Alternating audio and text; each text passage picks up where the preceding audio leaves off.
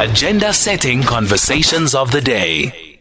Yeah, SALGA KZN Chairperson, Cllr Thami Ntuli, says that in a SALGA statement that cadre deployment does not have to be the case if proper monitoring and objective evaluation is placed at the center of public administration. This after the National Planning Commission had released its 10-year review document, saying that it doesn't seem like we're on track to meet the 2030 vision and targets of the National Development Plan.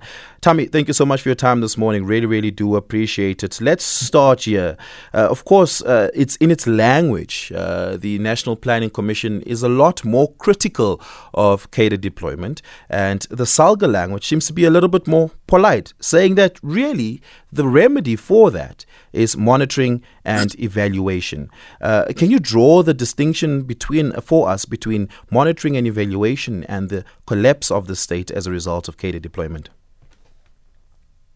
Thank you for having me, and good morning, Mr. Dixon and the listeners. As SALGA in the province of KwaZulu-Natal, we are of the strong view that cadre deployment has a very negative effect on local government, especially on the issues from the National Development Plan, which tend to be not effective as expected. And we are of the view that it impacted on having people who are not skilled on local government, not only on local government, but we're focusing to local government as SALGA with the province of KwaZulu-Natal, that some of the challenges, there are challenges which are caused by the issue of cadre deployment, where people who are not qualified and people who do not have the necessary expertise were recruited into the system. And we also believe that owing to the reality that the people are there in the system now and who assist with the challenges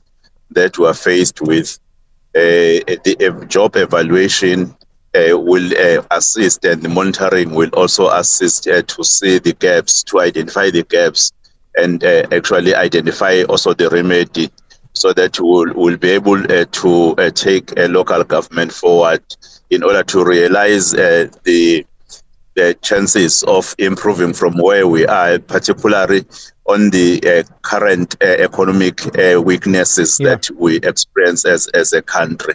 Yeah, let's shift the focus to this. Very specifically, local government institutions have seemingly been at the receiving end of a failure of cadre deployment, and there has been for a very long time in South Africa's political discourse a conversation about professionalizing the public service, particularly that of local government.